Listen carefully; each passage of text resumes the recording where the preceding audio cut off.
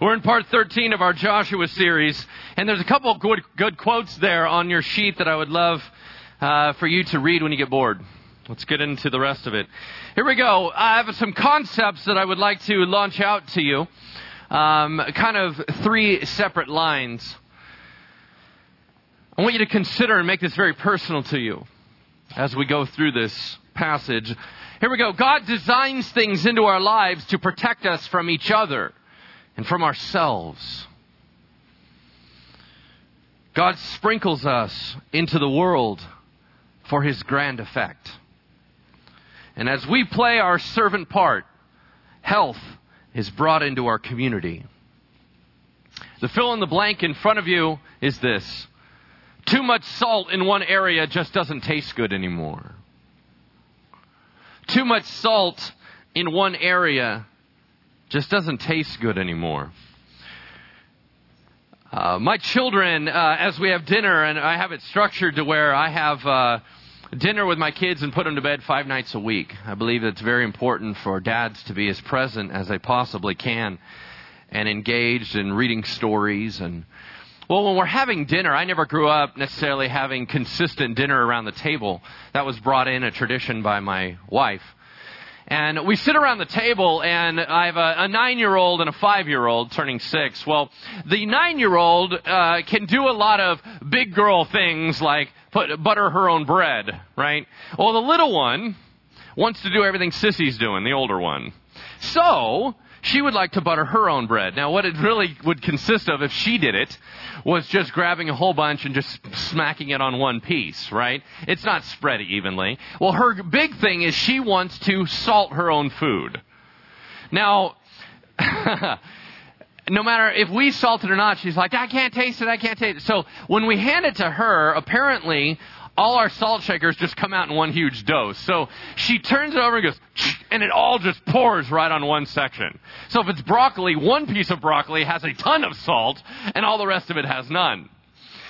And it's funny, because then she'll eat another piece and go, there's still not enough salt on this.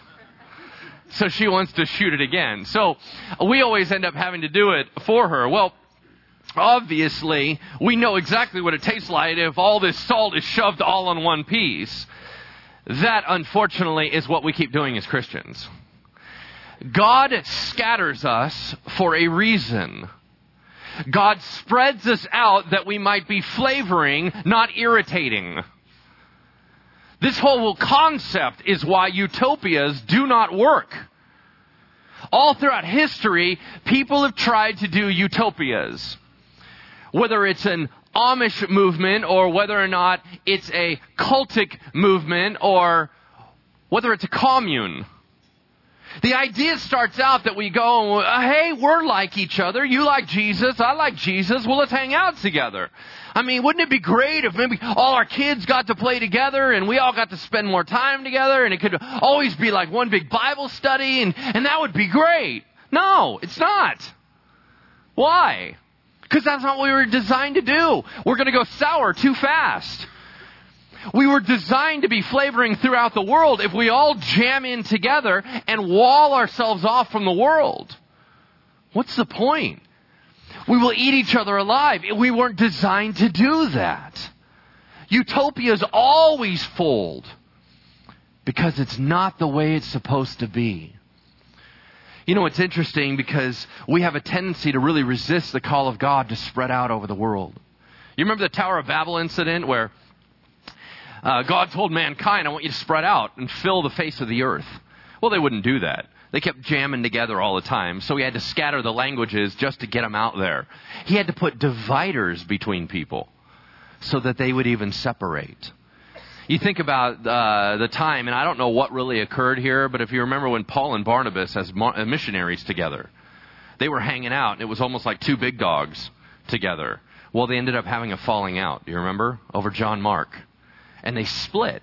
One went this direction, one went that direction. Now, all of a sudden, we have influence in other areas. One of the neat things about this church is that we have a lot of leaders here. A lot of leaders healing, a lot of leaders that serve in other churches. They come on Saturday nights and they come in and get training, but they go back out to their places. And that's not only okay, that's good. because what they end up doing is getting filled up, and then they can go be salt somewhere else. So I love that idea. But if we all kind of glum together, it just ruins the point. So I know that for some of us, we consistently challenge, God, why am I in this neighborhood? Why am I in this job? Why am I in this school? I remember going through secular institutions, right? My BA's from Sac State. And when I went through that, I got hammered on. It was a liberal education. It was this whole idea of I was in the English department, so you can't talk English or literature without talking about the Bible, which is such a foundation of all of it. But of course, it's not favorable. All the discussions on the Bible from all my teachers was always about, well, it's a really neat literature piece, but it's bogus. So yeah, I understand it's difficult, but aren't we supposed to be there? Aren't we supposed to be scattered out there? If we always complain that, the politics are going this way, then why aren't more Christians involved in politics? If we go, the Hollywood industry is always going like this, well, why aren't more Christians involved in the Hollywood industry? If we keep pulling out of everything and bailing out and doing our own little things, how in the world are we salt and light? God knew very well what Israel needed, and what you're about to see is God planning for the future. So, why don't you go ahead and open up your Bibles and turn with me to Joshua chapter 20, verse 1. Joshua chapter 20, verse 1. It's page 165 or 165 in the Bibles handed to you. As much as we would look at these passages and say, I don't think there's going to be anything for me, I think you'll find that there is a motherlode of information. Joshua chapter 20, verse 1. I'm just going to read a couple verses here, and then we'll pray. We're going to do chapters 20 and 21 together today. And as you notice, there's only 24 chapters in this book, so we're rapidly closing this one out. We have a number of books that we're going to be covering. If you hang with us till the end of the year, you will be covering another 3 books with us after this. And so they're a lot shorter than Joshua, all right? Now let's go ahead and pick up a couple verses. It says, Then the Lord said to Joshua, Tell the Israelites to designate the cities of refuge as I instructed you through Moses, so that anyone who kills a person accidentally or unintentionally may flee there and find protection from the avenger of blood. When you hear the word refuge today, I want you to think of God's presence in your life. When you hear of the avenger of blood, I want you to think condemnation, the law in your life. Let's pray. Heavenly Father, thank you for today. Thank you, Lord, that we have an ability to not only read history, but to sit at your feet and listen to what it could mean on a deeper level. Lord, we submit our lives to you, and we ask that you would transform us into your image. And Lord, we want to submit our lives into your hands. In Jesus' name we pray. Amen. Now, we read Joshua 20, verse 1, but you're not going to understand why we need cities of refuge unless you have a background. Keep your finger there and turn back to the left in your Bibles to Exodus chapter 21, verse 12. This whole first portion is dependent upon a certain law that was in place at the time. So Exodus chapter 21, verse 12, page 55. The Bibles that were given to you. So keep your finger in the Joshua passage. We'll be going back there. But I just have verses 12 through 14 to read with you. This was the law at the time. It says, Anyone who strikes a man and kills him shall surely be put to death. However, if he does not do it intentionally, but God lets it happen, which is a rather striking statement, by the way, he is to flee to a place I will designate. But if a man schemes and kills another man deliberately, take him away from my altar and put him to death. All right. So, capital punishment. That was the law of the land. It was an eye for an eye. What's different about that than our current society is there's no police force. There's no one that's going to do the judicial system in terms of going to figure out whether or not you're guilty. This is kind of the old school clan versus clan, family versus family, you take care of your own attitude. The whole justice system was based on the family. The family was responsible at that time to provide and to protect. And so the way that it works, we will find out very quickly, is that whoever the significant representative of the family was, it was their job to go out and execute justice. So, if my family, let's say someone came and killed my sister, as the responsible factor of my family, it was my job to go take them out. Now, you would look at that and you'd go, man, that's kind of brutal. We're going old school now, right? We have to think about this in a whole different context. So what are we going to do to verify that justice is served? So we just don't have blood feuds going on all the time. How do we stop it from the Hatfields and McCoys, right? This whole idea.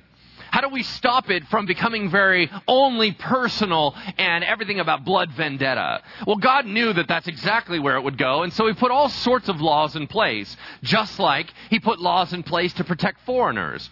He put laws in place to protect women. He put laws in place to protect slaves. Anyone that in a society was being treated differently, He would put in protection elements.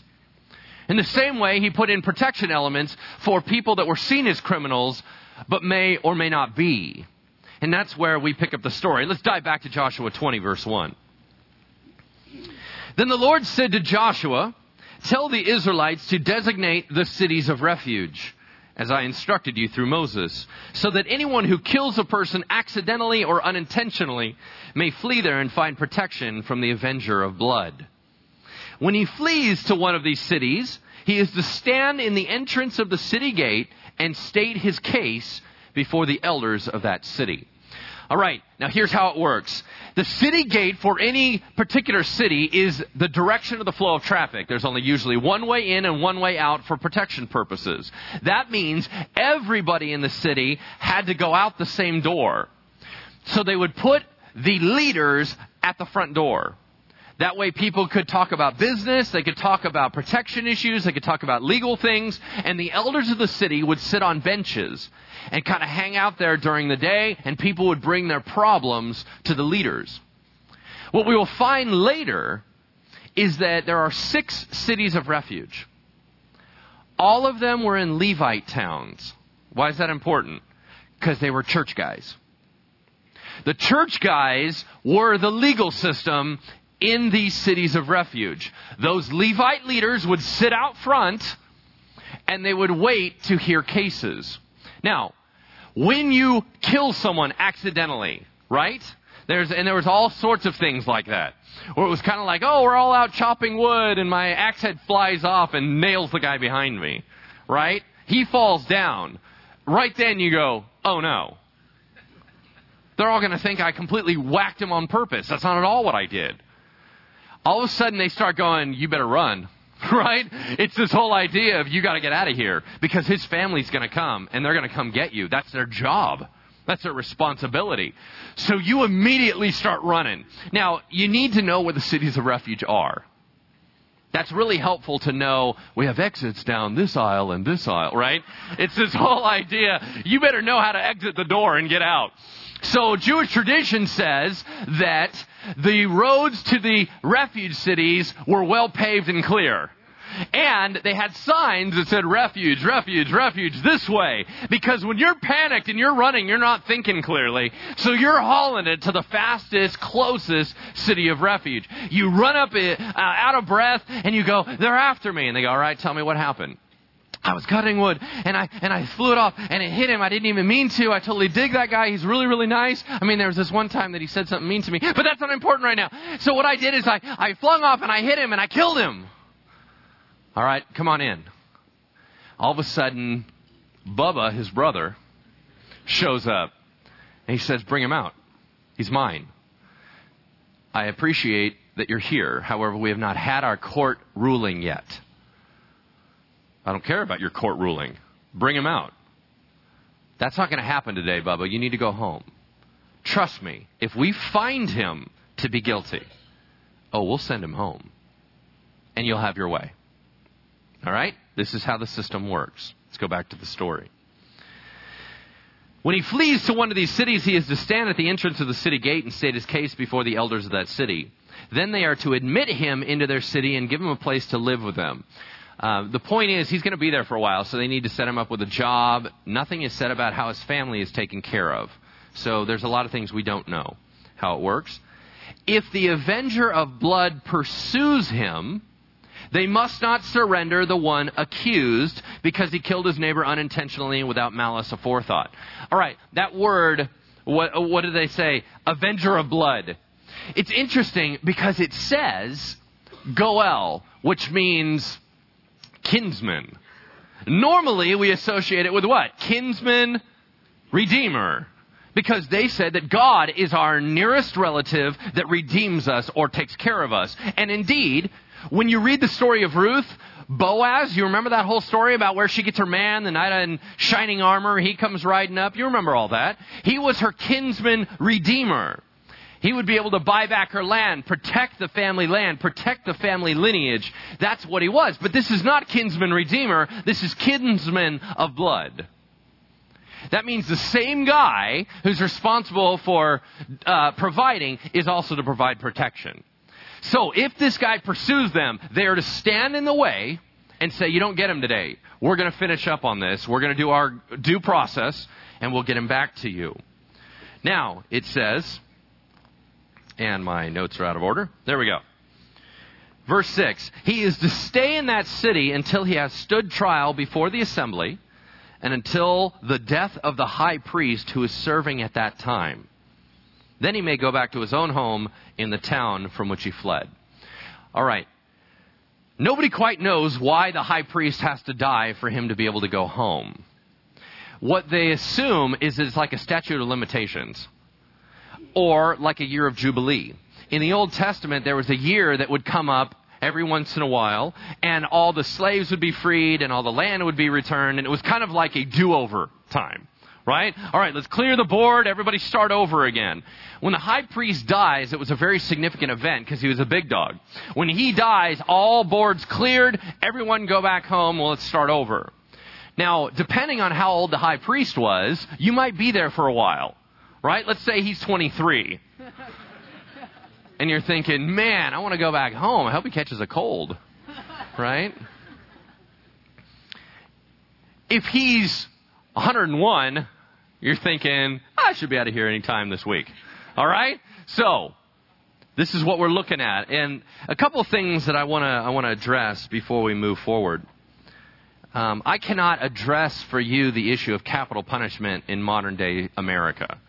That is a very complicated issue, and everybody's got opinions on it. I think that even within my marriage, certainly early on, we had differences of opinion on capital punishment.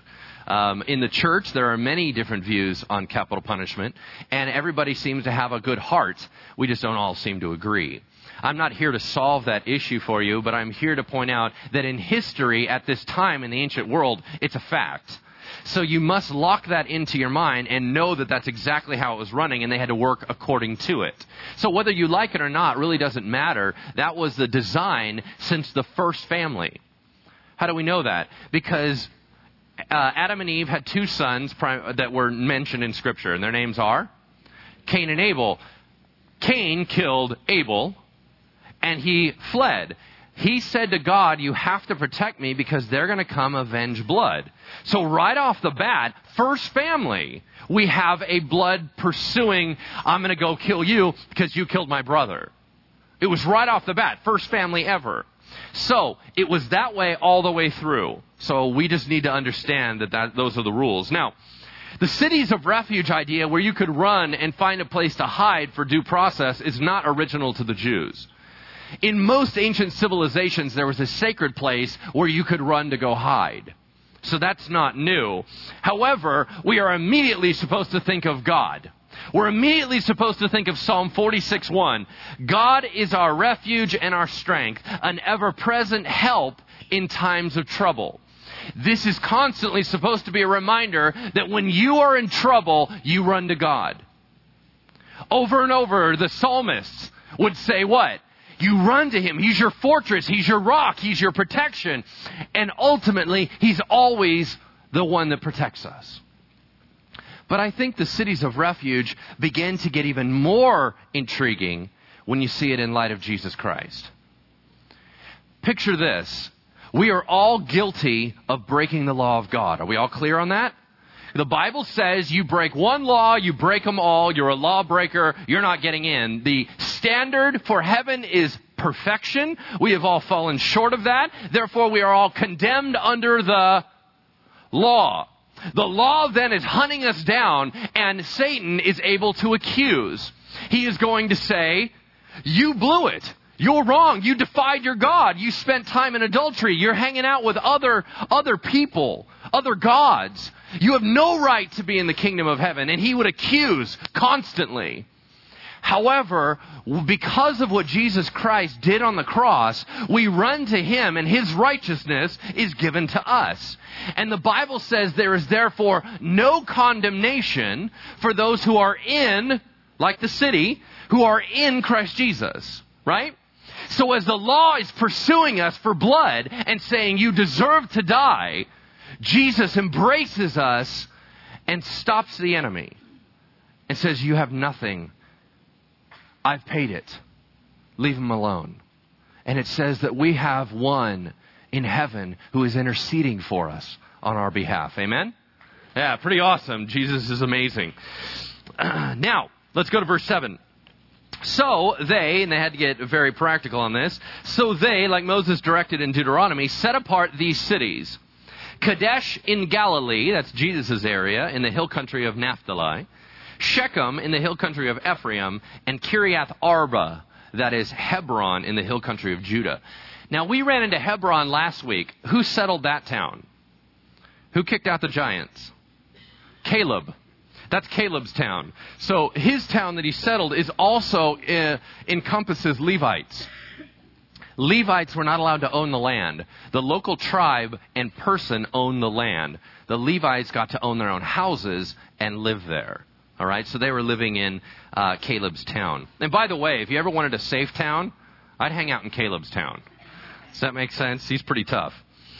Verse 8, on the east side of the Jordan of Jericho, they designated Bezer in the desert on the plateau in the tribe of Reuben, Ramoth in Gilead in the tribe of Gad, and Golan in Bashan in the tribe of Manasseh.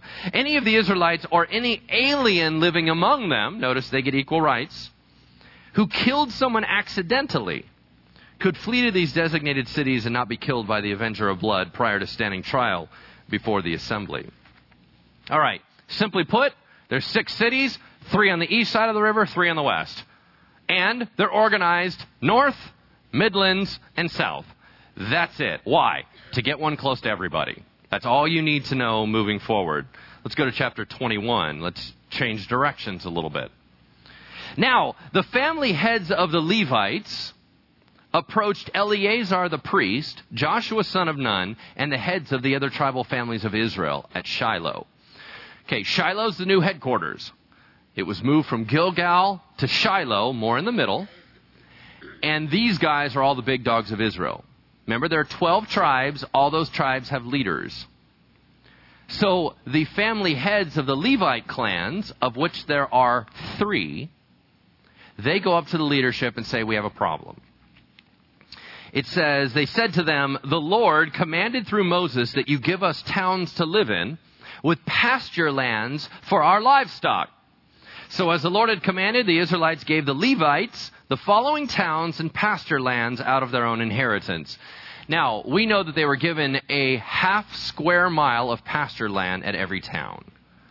So it was enough to graze all their sheep and cattle and things like that. So, let's talk once again. Remember, who are the Levites? Out of the 12 tribes of Israel, one of the boys, he was named Levi.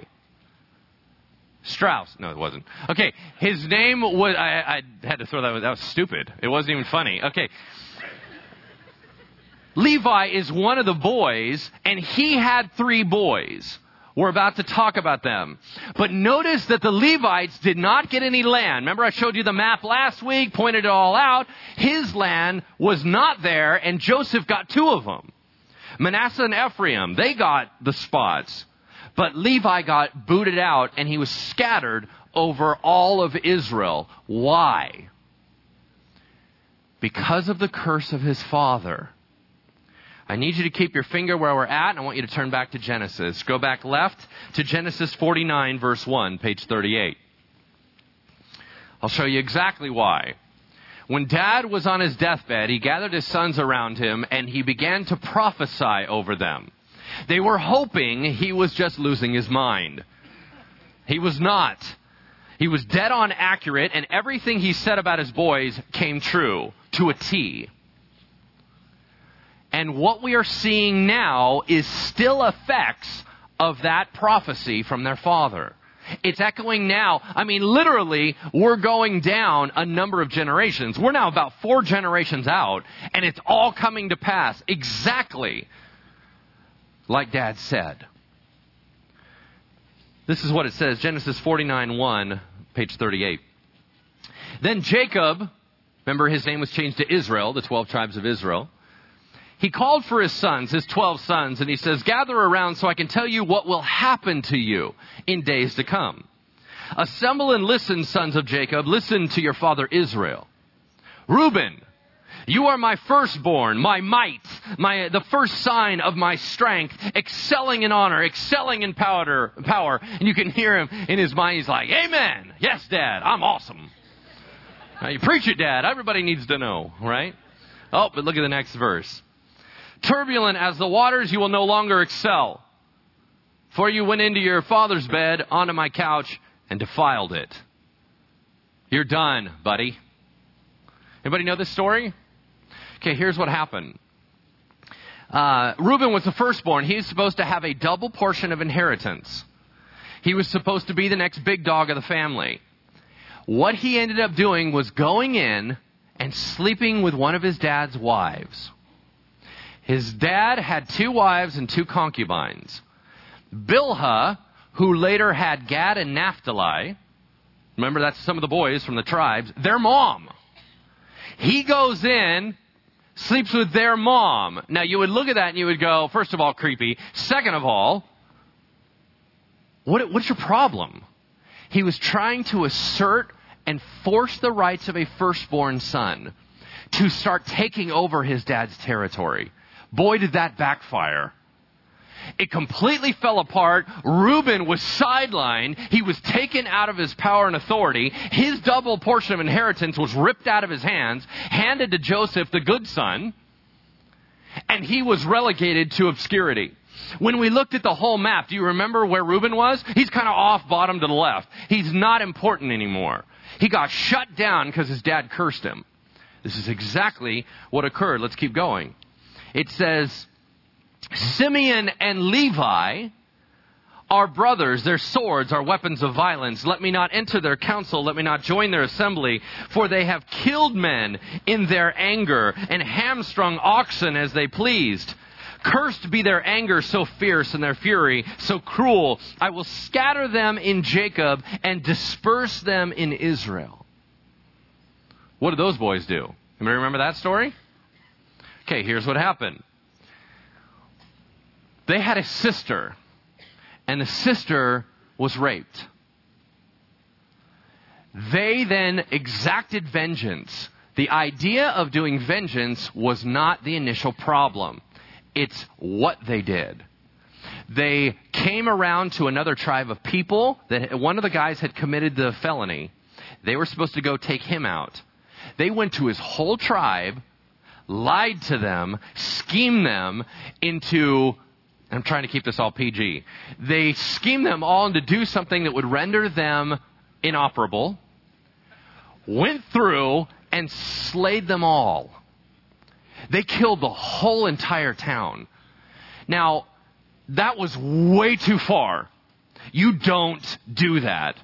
What did God say to do? You don't just go off in your own anger and do whatever you want. That's not going to fly. They were then cursed. What was their curse? They would not have their own place. They would be scattered throughout Israel. Do you remember on the map? What happened? Simeon didn't get his own land. Where was his land at? In Judah. His brother's land, he's right in the middle of it. He didn't have his own. So he had to go settle down in his brother's land. And you can imagine that older brother would always remind him of that, right? Levi was cursed as well. That's why they're being scattered throughout all of Israel. But you go, wait a second. Levites are good guys. They get to work in the church. How's that a curse? I mean, yeah, they're scattered all over the place, but really they're the ones that get to help out. They're the Levites, were the priestly line and the Levitical line. So obviously, it's wrong. Hold on. There's two reasons why things got altered. Everybody remember the golden calf incident? Right? That's a black mark on Israel's record.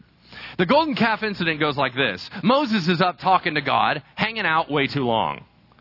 Down is Aaron, Moses' brother, who's a horrible leader, by the way. And this horrible leader's down there. Everybody starts turning on him. They all start doing their own things. They make a big golden calf, make their own god, start dancing around. A whole bunch of them start worshiping it, and everything gets out of control. Moses comes walking down with Joshua, because Joshua waited halfway up. He grabs Joshua and he goes, "What? Is that war?" And they're like, "No, I think it's a party." They go walking in and they see everyone worshiping another god. Moses freaks out, smashes the 10 Commandments, and starts laying down judgment on these guys, right? Well, now they have to be punished. They have to be executed. He said, "All of you, who's on my side?" The Levites all ran to his side. Now, why? We don't know. But they stood up for righteousness. He said, "With the swords at your side, go and slay your brothers." The Levites went out and cut them all down. All the ones that had been involved in the golden calf thing. That's number one. They were brought back in to blessing because of that. Second incident. On the plains of Moab in the book of Numbers, Israel was being judged by God because of their idolatry. They're all hanging out up front, and some guys, to snub the face of leadership, to snub the face of God, a guy takes a woman into a tent that was a no-no, does it right out in front of all of Israel, just to show that he doesn't care about their leadership. Phinehas, Eleazar's son, goes and grabs a spear, a Levite, runs in and drives a spear right through both of them into the ground and kills them. And the judgment stops. The Levites kept standing up for righteousness. That's why they are the leaders that they are today. The priestly line and the Levites. Everybody got that?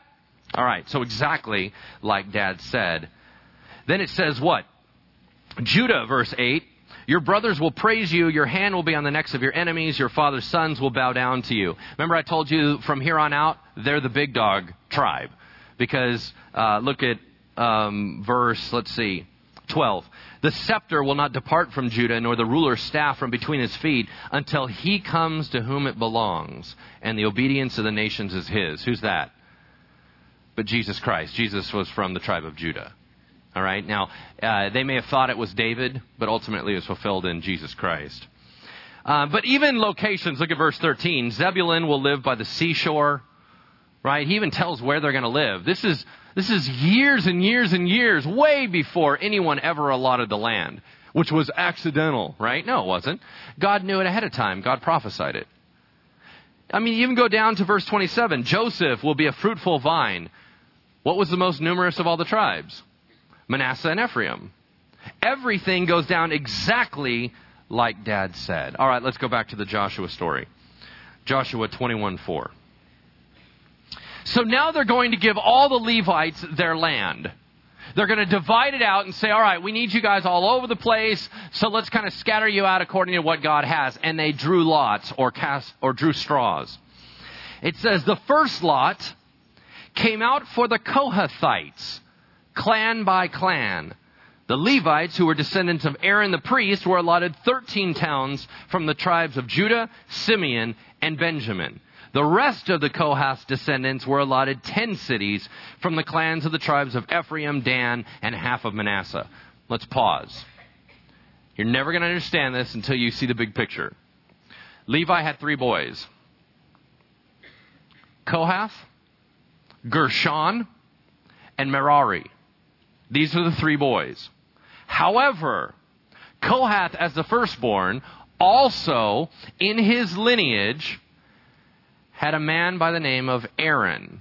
Moses' brother, right? Moses and Aaron were Levites. Aaron's line became what?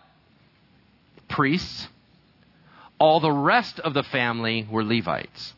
So even though there's only 3 boys, we have 4 groups. Levite, Levite, Levite, priest. Are we all clear on that? So you need to take the first group and split it in 2. Priests get this. Priests are the ones allowed to touch the stuff, minister to God, do the things in front of the Lord. Levites are helpers. They carried stuff, cleaned stuff, moved stuff. That's what they did. So you're going to hear allotments for 4 groups, but there's only 3 boys. That's why. Let's read it again. It says the rest of Kohath's descendants were allotted 10 towns. And then skip down. The descendants of Gershon were allotted 13 towns. Merari received 12 towns. So the Israelites allotted to the Levites these towns and their pasture lands as the Lord had commanded through Moses. All right, another thing that you need to see. In what tribes were the priests given cities? Look back. We're in verse 4. 5. Dang it, 4. Here we go. Be nice if I was organized. Here we go. 13 towns from the tribes of what? Judah, Simeon, and Benjamin. Where are they on the map? Anybody remember?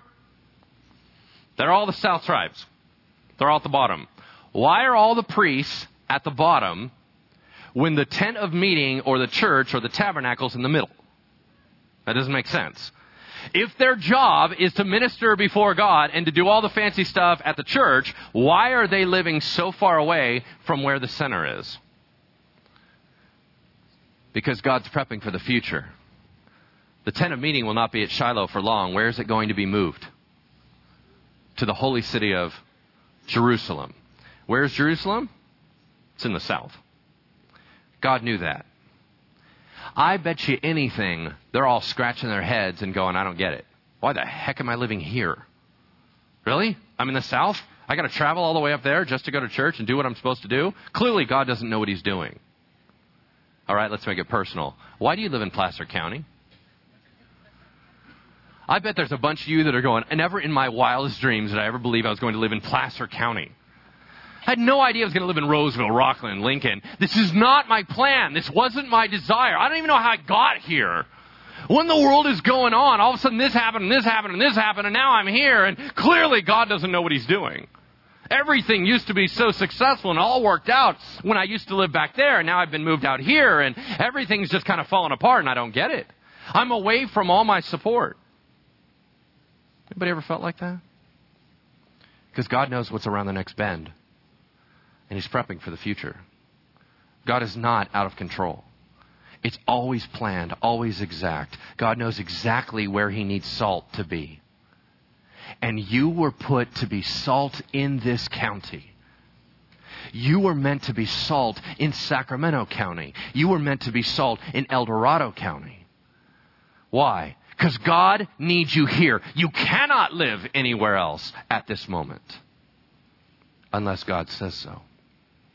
And he will move and maneuver his people to be exactly where they need to be. Please take comfort in knowing that where you're at right now is necessary. If God is whispering to your heart to move, great, move. But if he put you here, you need to be here. Instead of fighting and wondering why, know that God has a plan. And he's constructing that right now. Let's go back to the message. It says this, verse 9. From the tribes of Judah and Simeon, they allotted the following towns by name. And it mentions a bunch of them. Look at verse 19. All the towns for the priests, the descendants of Aaron, were 13, together with their pasture lands. Now it's interesting because they get 13 towns, but we only have 3 to 4 generations from Aaron. That's not really a lot of people for 13 towns. The priests weren't a huge group. Maybe God was prepping for the future. The rest of the guys get 10 cities. Then it goes to verse 27. The Levite clans of the Gershonites were given these 12. And then verse 34. The Merarite clans were given these 12. So Gershonites got 13. Merarite got 12. Nobody cares about this, right? I can keep moving? All right. Verse 41. The towns of the Levites in the territory held by the Israelites were 48 in all, together with their pasture lands. All right, here's the big picture. There are 23,000 Levites. How do we know that? Because they got counted, and they were mentioned earlier. 23,000 people are in 48 towns. That's a lot of people for 48 towns. They are in every tribe of Israel, but they are not spread out evenly geographically. They're spread out in areas of high population, areas of danger, and they're spread out according to God's plan. There are largely 4 cities in every tribe except for 3. Simeon and Judah share land, and they got 9. Naphtali, the little guys that didn't have tons of people, only get 3. The whole purpose in me telling you that is where you live and where you work is according to God's plan. And he specifically says, I'm not going to spread you out evenly. I'm going to spread you out according to danger areas. I'm going to spread you out according to where I need your influence. I'm going to spread you out according to population. And I'm going to make sure that I got salt in every location that I need it. It's of course why you work with non-believers. It's of course why you have roommates of this sort, or why you're doing this, or why you're doing that. God is spreading you out for even flavoring. And he wants you to be that salt and light. If you're just keeping your faith to yourself, and you are not conveying the Word of God, and not sharing the light that is within you, why are you there? One side note is that a listing of the Levite towns is also given in 1 Chronicles chapter 6. It's different slightly than this one. Lest anyone come back and go, oh, there's an obvious contradiction. There's not a contradiction. There's 2 reasons why the lists are different. Number 1, not all Levite cities that were allotted were Israeli controlled. Some of them still had to fight for their land, and some of them obviously didn't get it. Cities were shifted. Second, towns went down, new towns rose up, and they would move locations. So the town lists are slightly different. All right. I want you to think about it this way. Kind of a wrapping up thought. The key job of the Levites were to be the Bible guys of the nation. They were to promote God's word. They were to express the praise of God and excite worship of the Lord. That's their job. They were the Bible answer men. When all of Israel had a question, they were supposed to go to a Levite. It is estimated that no one was 10 miles away, no further than 10 miles away from a Levite city at all times. As a matter of fact, Warren Wiersbe, who wrote a commentary, said this: since the common people didn't own copies of scriptures, it was important that the Levites identify with the people and explain the law to them.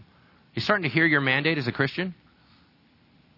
These Levitical cities were so located that nobody was too far away from a man who could not help them understand and apply the law of Moses.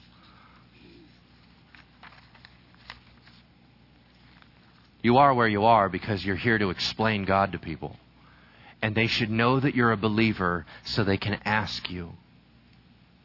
You're not responsible to save them. That's God's business. But you're responsible to let them know where they can go. Verse 43, let's close it out. So the Lord gave Israel all the land that he had sworn to give their forefathers, and they took possession of it, and they settled there. That does not mean that there are no more battles. God told them back in Deuteronomy, you're going to take it slowly, and you're going to have to fight for it. That was the plan. Verse 44, the Lord gave them rest on every side, just as he had sworn to their forefathers. That means that all their major borders were protected. Not one of their enemies withstood them, it says, meaning no force was left in Canaan that could root them out. And it says, not one of all the Lord's good promises the Lord handed all their enemies over to them, meaning all major people groups were hit. And not one of all the Lord's good promises to the house of Israel failed. Every one was fulfilled. Okay, listen to me very careful. God's faithfulness gives us the book of Joshua. Man's unfaithfulness gives us the book of Judges. You understand? Drastically different. All right. So what's my major point? How did the Levites do? How did it go for the nation of Israel? Dismal. Israel ends up getting wiped out, and they're only in their territory for a relatively short amount of time. They walk away from God, and God takes them into captivity. First the north, then the south. Why? In my opinion, the Levites didn't do their job. The Levites were to make sure that their nation knew God's word. The nation did not end up knowing God's word. As a matter of fact, there's periods in history where the king had to pull back out the scriptures and go, I've never even seen this stuff. What are you doing with your life? Is this what's going to happen to America? We have been sprinkled all throughout America. Christians everywhere. We're all over the place. Are we disseminating God's word? Are we being a God influencer in our environments? If we are not, what are we doing? Building our little kingdoms, doing our little things. It's all about us. No. Does God have to bring other salt around you because you've lost your flavoring? Will America slide into chaos because we didn't do our job, just like Israel? We know what we're called to do. Are you doing it? Am I doing it? That's the challenge upon our hearts today. Let's close in prayer. Heavenly Father, may we be your beacon of light. May we be the sweet flavoring that draws men and women to you. May we be the ones to give an answer for the hope that is within us. May we be the ones that everyone knows at our job that they can come to say, would you pray for me? May we be the priests in our society. And Lord, you have indwelt all Christians here within the sound of my voice. Every one of us has an equal measure of God.